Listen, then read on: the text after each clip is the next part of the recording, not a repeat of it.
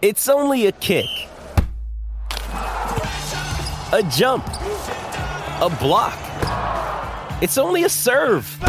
It's only a tackle, a run. It's only for the fans. After all, it's only pressure. You got this. Adidas. Another day is here, and you're ready for it. What to wear? Check. Breakfast, lunch, and dinner? Check. Planning for what's next and how to save for it? That's where Bank of America can help. For your financial to-dos, Bank of America has experts ready to help get you closer to your goals. Get started at one of our local financial centers or 24/7 in our mobile banking app. Find a location near you at bankofamerica.com/talktous. What would you like the power to do? Mobile banking requires downloading the app and is only available for select devices. Message and data rates may apply. Bank of America N.A., member FDIC. As I told you on Twitter, I'm finally doing something about my weight and my health. I found a solution for weight loss, and it's Awaken 180. My friends in the media told me about Awaken 180. It's their go-to program to lose weight without killing yourself in the gym or taking any kind of medication. Just listen to the success stories. My boy Kyle Draper, he dropped 30 pounds. Andy Grish dropped 105. And that's not it. Scott Zolak, Steve Logan, Dan Reeves, Dr. Laura Carmen, and add Cedric Maxwell to the list. It's only been about 3 weeks and I've already dropped about 15 pounds. Turn these trying times into a reason to get healthy like me. Call Awaken. Receive the same one-on-one coaching I'm getting at home or on Skype. Also access 1,000 recipes and tools you need to ensure weight loss from the company who has revolutionized the weight loss industry. Set up your first consultation today at awaken180weightloss.com. Welcome once again, one and all. This is Red Sox Beat. This is Josh Lewin, and this is CLNS Media doing a really nice thing, having this Red Sox podcast continue, even though there is technically no Red Sox baseball right now. We're going to give you a quick update on everything that we're hearing about the resumption of the baseball season. By the time you listen to this, you might have different information than I do, but I thought we'd just kind of sweep through that and then get right to Dr. Charles Steinberg, DDS, fascinating guy who you guys probably know a little bit about anyway. I got to know Charles during our time together in the Orioles organization. But he's going to walk us through everything from interesting people he has met in his Dodgers and Red Sox and Orioles time, some good Earl Weaver stories, even a Rob Reiner story in there. And we'll get to all of that. But mostly, I want him to update everybody on what's going on with the AAA situation because, as you, I'm sure, know, the Pawtucket Red Sox, which was such a wonderful staple at McCoy Stadium for so long, they're moving. They're going to Worcester, going to Central Massachusetts, and we could do an entire podcast unpacking that. To all the Rhode Islanders listening, I get it. I really do. As someone who came in with the Rochester Red Wings for years and years and years, and of course Rochester was a team that played the Sox, the Paw Sox, in the 33-inning game back in 1981, all of that. I was a little kid then. I don't really remember much of that other than reading it in the Rochester Democrat and Chronicle and following all the coverage that came out of it.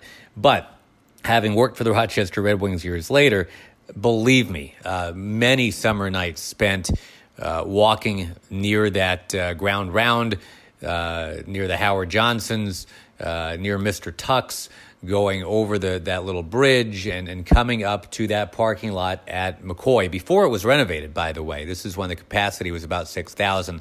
But from Ben Mondor, may he rest in peace, to Mike Tamburo, to Lou Schweckheimer, to Bill Wanless, I mean, everybody that basically stayed there forever. You always felt welcome at McCoy Stadium. I know it's not going to be easy to pack up and go somewhere else, but we're going to talk to Charles about that exact process and whether or not he can round up Pat Dodson and Mike Trujillo and Mike Twardowski, just to name some people that come randomly to mind in Pawtucket uniforms.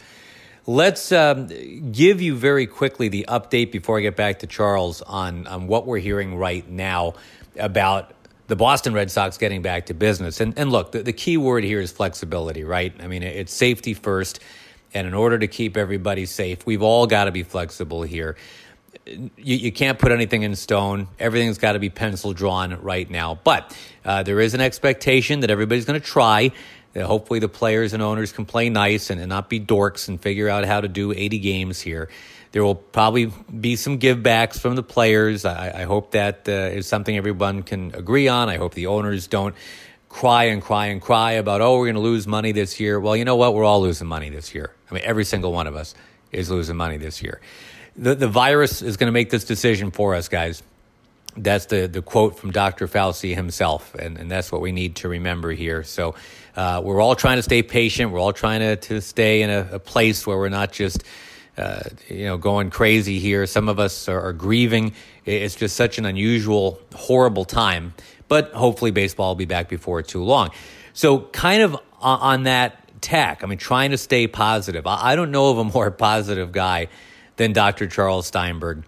He was named the Paw Sox president back in 2015, but basically that was kind of an assignment. He was an executive vice president for the Red Sox for a while, but it worked for the Orioles and Padres and Dodgers and for the commissioner, for Bud Selig. Most of his professional life, he's been tied in with Larry Lucchino.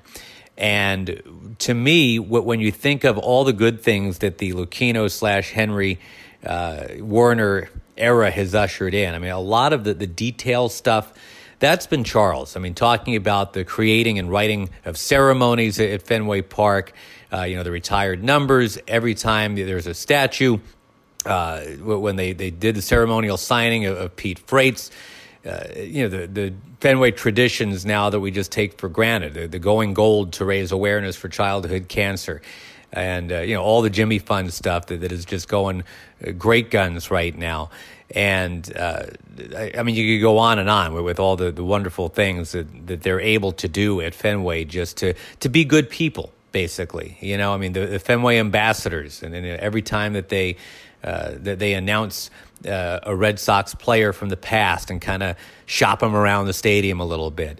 That's all Charles. He that's what he lives for. He is an ambassador of the highest order. Community outreach guy, and whether it's been Baltimore, San Diego, Boston, and now Pawtucket and Worcester, it's just such a magical guy in terms of wanting to bring people and baseball close together. And I think that in these times that we're in, that's just huge. So we'll get to Charles in just a moment. Want to do the one quick commercial read that I'm happy to do, because, again, as we try to just amuse ourselves and stay normal here, with nothing going on field right now, we're very happy to tell you once again about BetOnline, BOL, because they're still an exclusive partner here, and they're trying to partner with as many people as they can right now, just to give you something to do, something fun. Hundreds of events that they have found out that we're still able to shop and get you here. If you're into entertainment betting, you can still bet on Survivor and Big Brother and American Idol. You can bet on stock prices. You can bet on the Nathan's hot dog eating contest. And so all of this is open 24 hours a day. It's all online. It's all very simple, all very, very fun. So go to the website, use your mobile device, join today to receive your new welcome bonus. So they're happy to do that for you. BetOnline, your online wagering solution. So let me bring on Charles Steinberg, and he is indeed Charles Steinberg, DDS. He went to dental school kind of concurrently with getting going in baseball, was of all things the Orioles team dentist for a little while he was helping Earl Weaver with his matchups when they'd come into Fenway. I mean, again, one of the most eclectic baseball people that I've ever known. The quality of this interview is not perfect. Did it over the phone instead of on Skype. Charles is very old school. I think we're two people that still have AOL addresses somewhere. I don't apologize for that. I don't think Charles will either. But a lot of interesting stuff to talk about, so let's get right to it. Here's the interview with the good doctor, Charles Steinberg, DDS. So without any further ado on this, unfortunately, the day we learn of the great Jerry Stiller's passing, I bring that up only because I always thought that could be the guy that plays Dr. Charles Steinberg in the movie adaptation. And I know. You laugh, clown, laugh. I'm going to get you to laugh, even though we mourn the passing of someone today. Charles Steinberg, who I've gone through your bios. We don't have to do this. I'm just now bringing you on to chuckle and chortle. And I guess on your wall of fame, I would have guessed you probably would have come in contact with Jerry Stiller at some point. Is he not on your personal wall of fame? I never did have the pleasure of meeting him, and baseball has allowed so many of us to meet so many people who have entertained us and who have pleased us, and I've met my fair share. But no, I never got to meet Jerry Stiller. But I go back to childhood on the Ed Sullivan Show when his, I believe, late wife Ann Mira was with him as a comedy team, Stiller and Mira.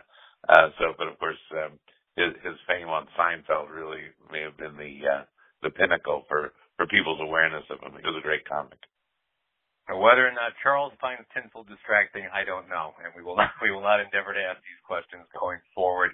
Although I will say that I'm surprised to learn, in a way, with all the people you've come in contact with apologies to Chico Escuela, baseball been very, very good to Charles Steinberg. He's met so many great people.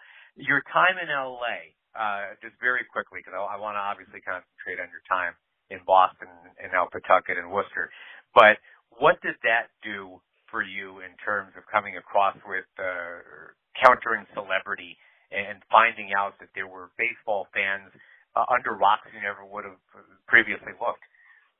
Well, there were some friendships built at the time, but they're very different cultures in L.A. and Boston. They maybe couldn't be more different, because when a celebrity would come to Fenway Park, they knew they were on. They knew they were in their entertainment mode. They knew they were being photographed. They knew they were going to be interviewed, and that's their work as well as their passion. In Los Angeles, you often got them when they were exhaling, when they were sighing in the privacy of their neighborhoods, or even at Dodger Stadium when they just wanted to go to the ball game with their family. So it was a different kind of culture. But one of the more enjoyable moments in Los Angeles was having a 16-year-old intern who, like you, wanted to be a play-by-play announcer, and like you, was given a chance to simply sit in a booth with a tape recorder. And when Jake Reiner got his career started, his dad, Rob Reiner, would sit and do color commentary with him. So for Rob Reiner to be sitting in your office and, you're looking at the director of so many great movies, including When Harry Met Sally, and you're looking at Meathead from All in the Family, you get starstruck. I don't pretend not to. But really you get to thank them. You get to thank them because when you're on television for doing a sitcom, or when you're directing a movie, the audience doesn't necessarily have the intimate relationship that, say, a baseball player has when you can hear fans give their messages of love, as they consistently do. But when you actually get to thank someone for the contributions that they've made, the enhancements they've made to your life, the funny moments that you can recall, or the touching scenes, that's very gratifying. But I wouldn't say that there was an abundance of interaction with celebrities in LA relative to Boston, because it seemed as though the celebrities from LA wanted to come to Boston to be at Fenway Park. In fact, that was the first time that I had met Rob Reiner. It was before LA. He came and brought his then 13-year-old son for his bar mitzvah to Fenway Park, and Larry Lucchino and I had a nice chat with him then. So really in Los Angeles, it was a reacquaintance. So I wouldn't actually put LA ahead of Boston as far as a star-studded city, because the stars want to come to Boston. They just happen to live in that 30-mile zone, which is abbreviated, of course, TMZ.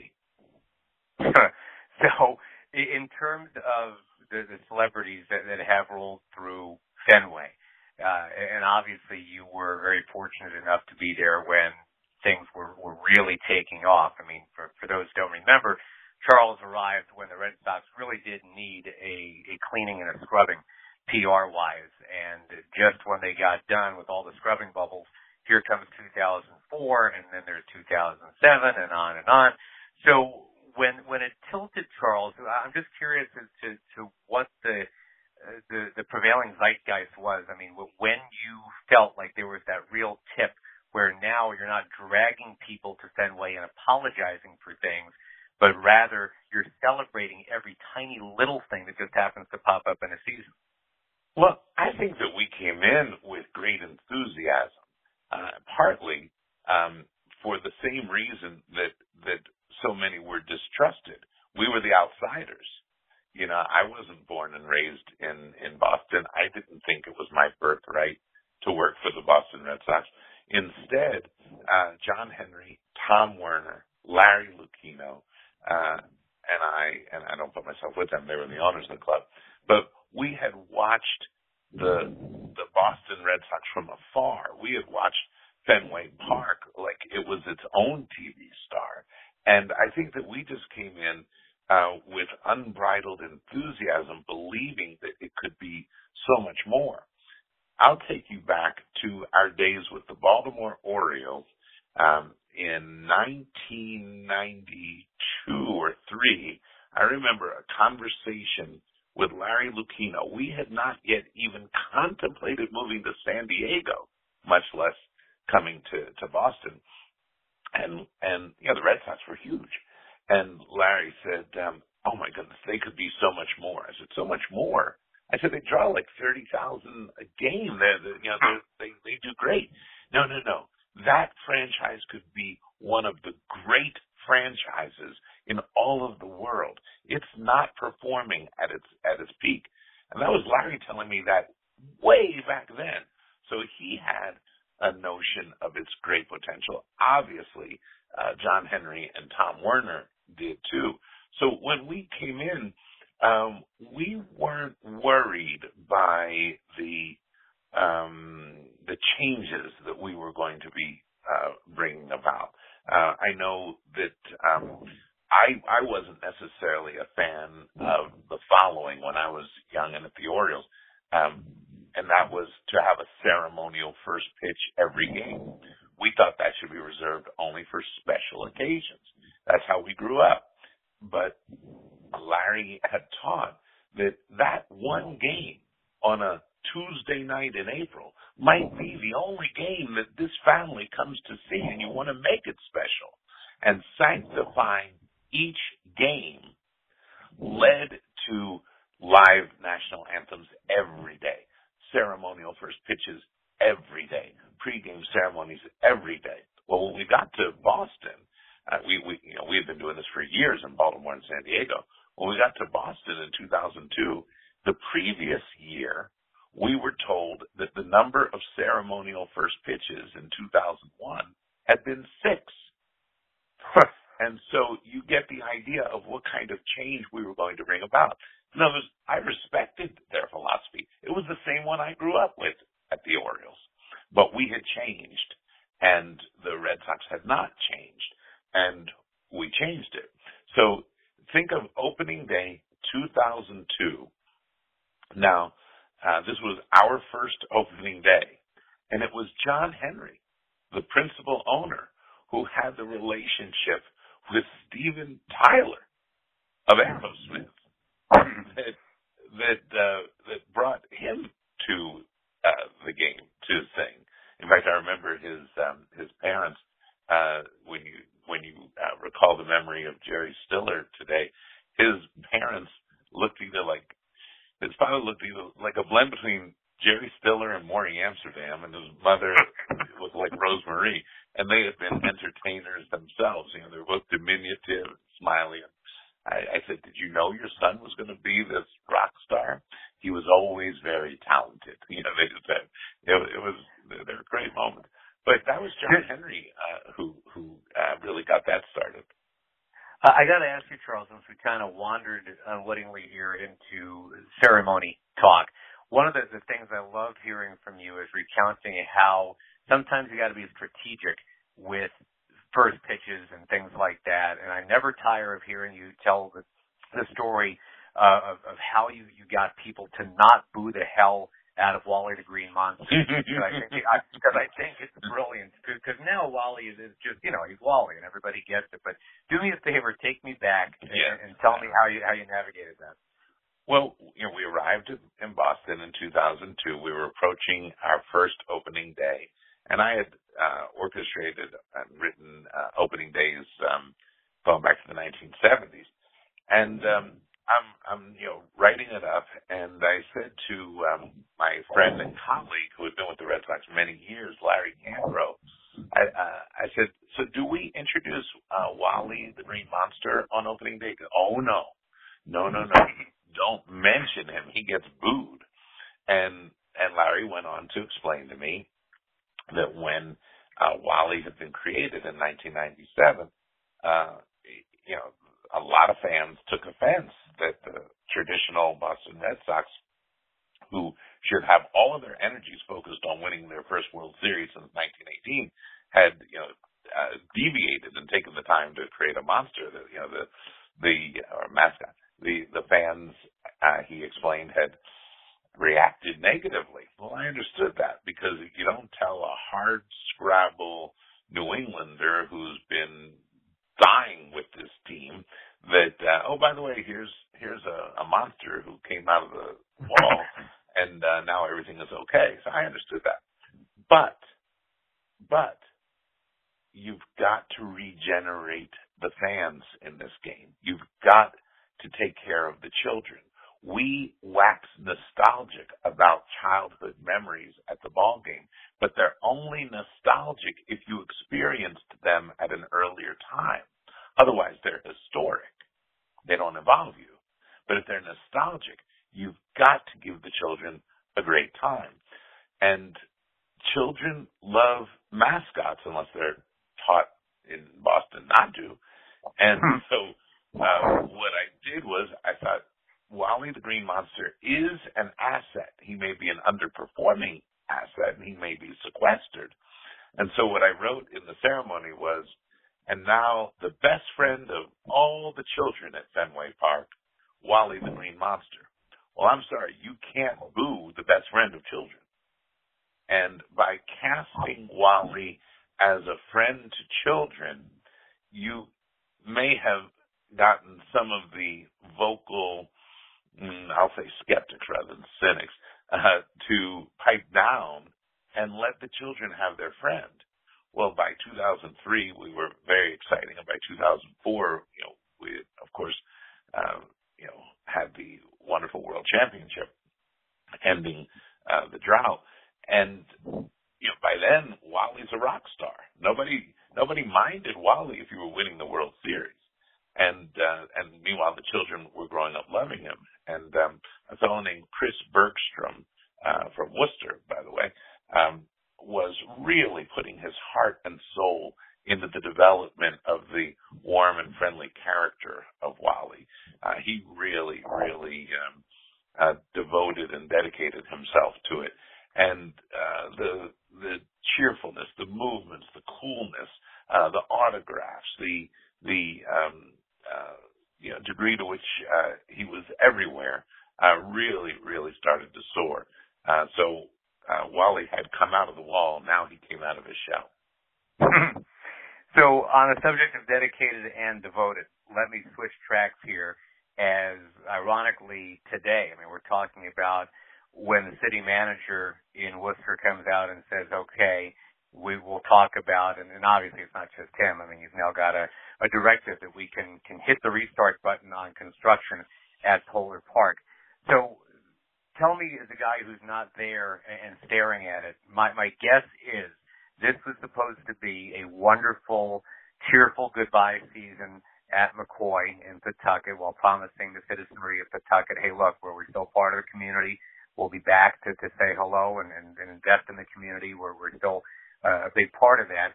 But we're trucking down the road to open Polar Park and really grow central Massachusetts here.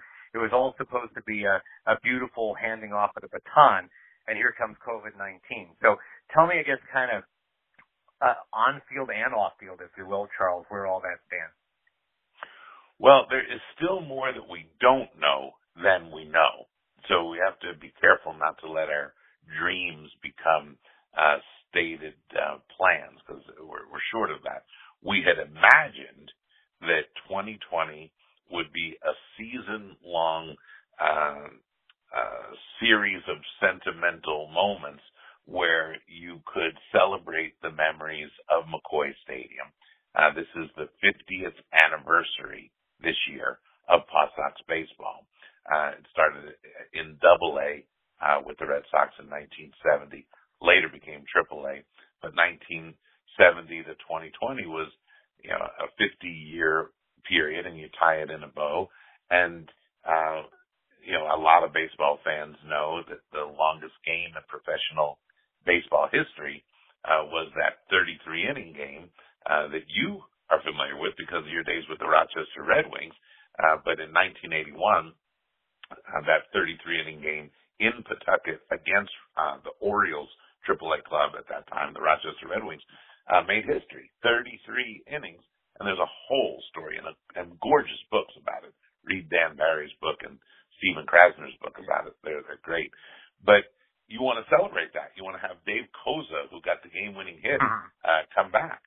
So we assumed that we could do a season-long tribute to McCoy and to Paw Sox baseball while building Polar Park in Worcester.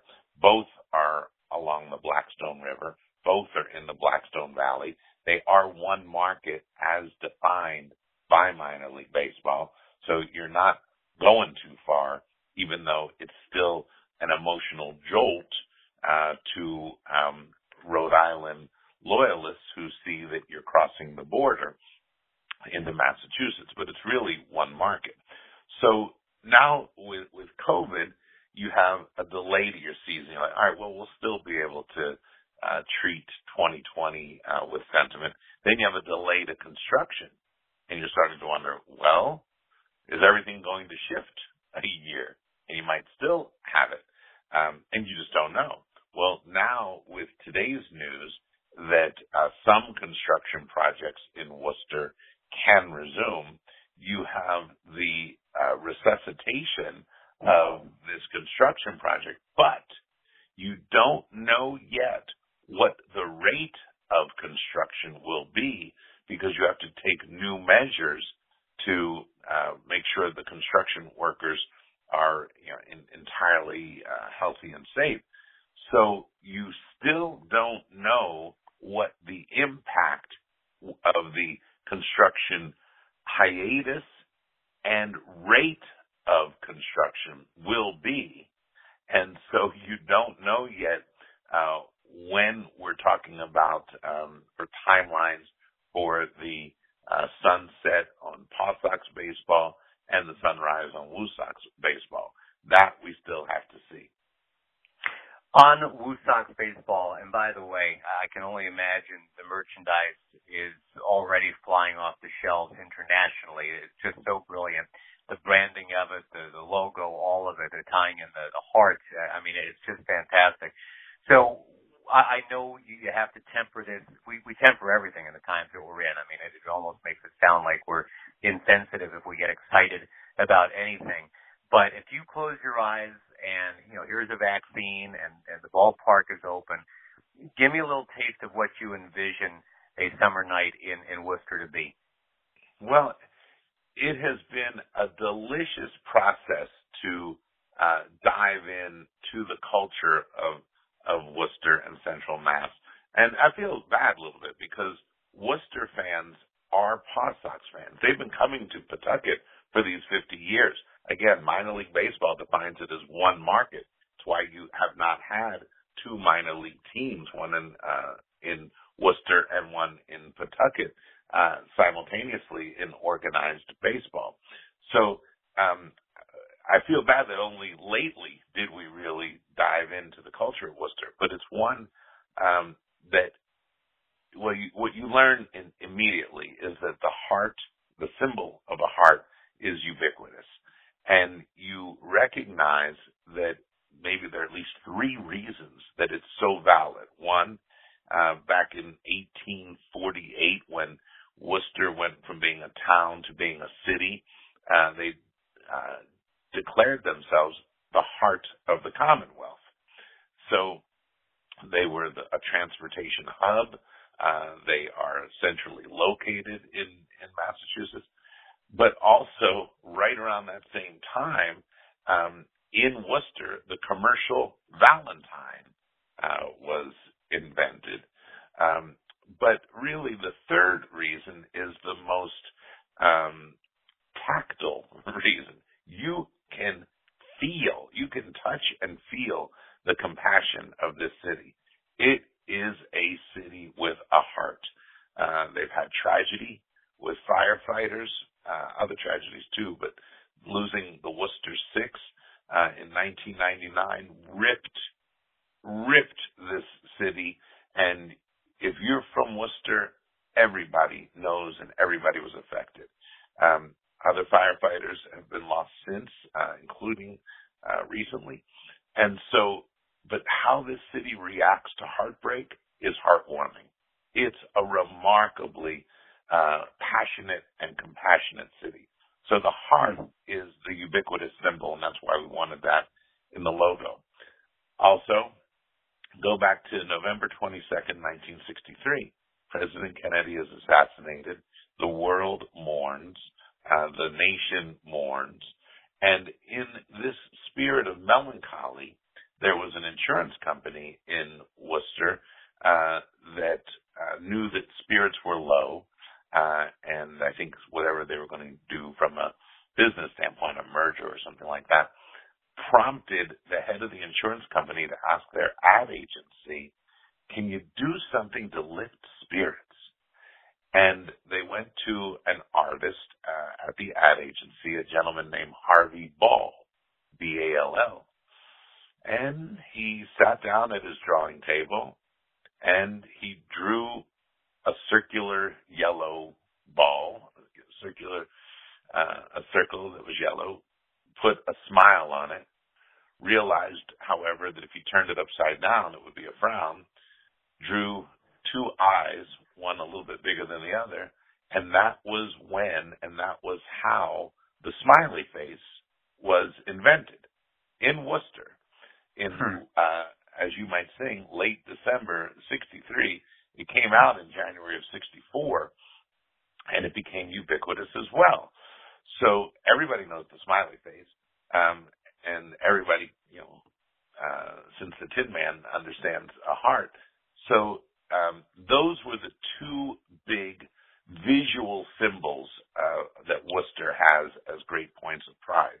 So on a summer night in Worcester, you can imagine looking at that left field and right field foul pole and seeing a smiley face on top.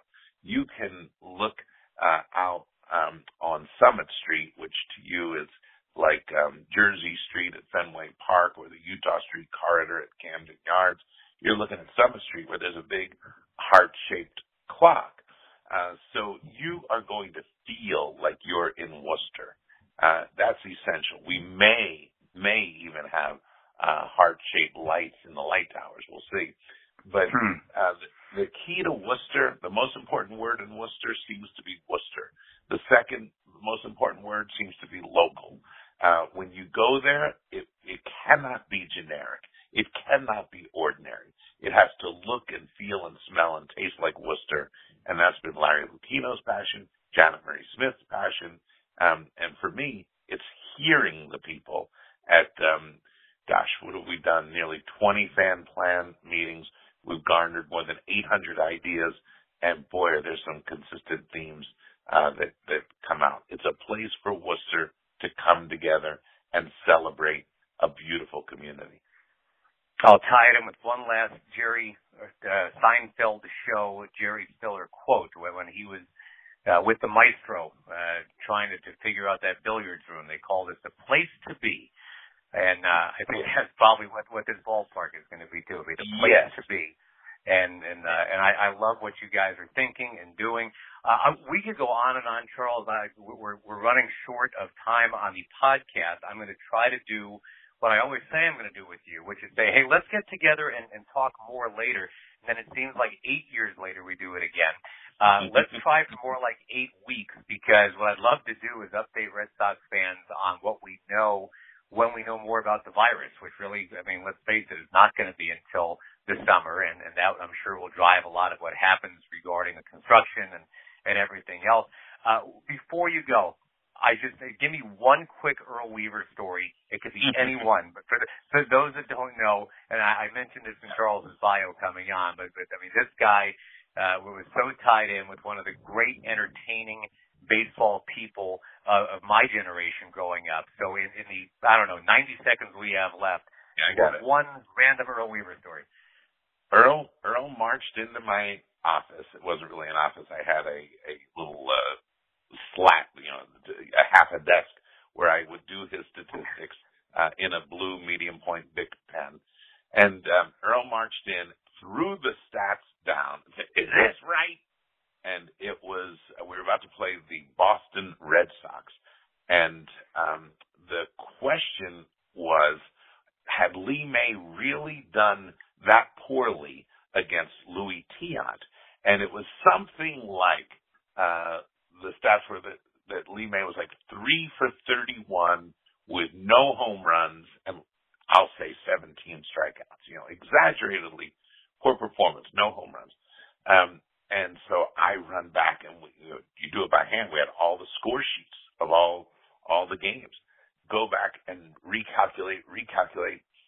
I go and I see Earl in the dugout, media's around, and said, "Yes, that is right." Okay. And so that moved Lee May down, I think, to 6th in the batting order. Now, 20 years later, more than 20 years later, who knew that I would ever get to work for the Boston Red Sox? Who knew that I would ever get to meet El Tiante? And on a team bus, I told Louis Tiant that story.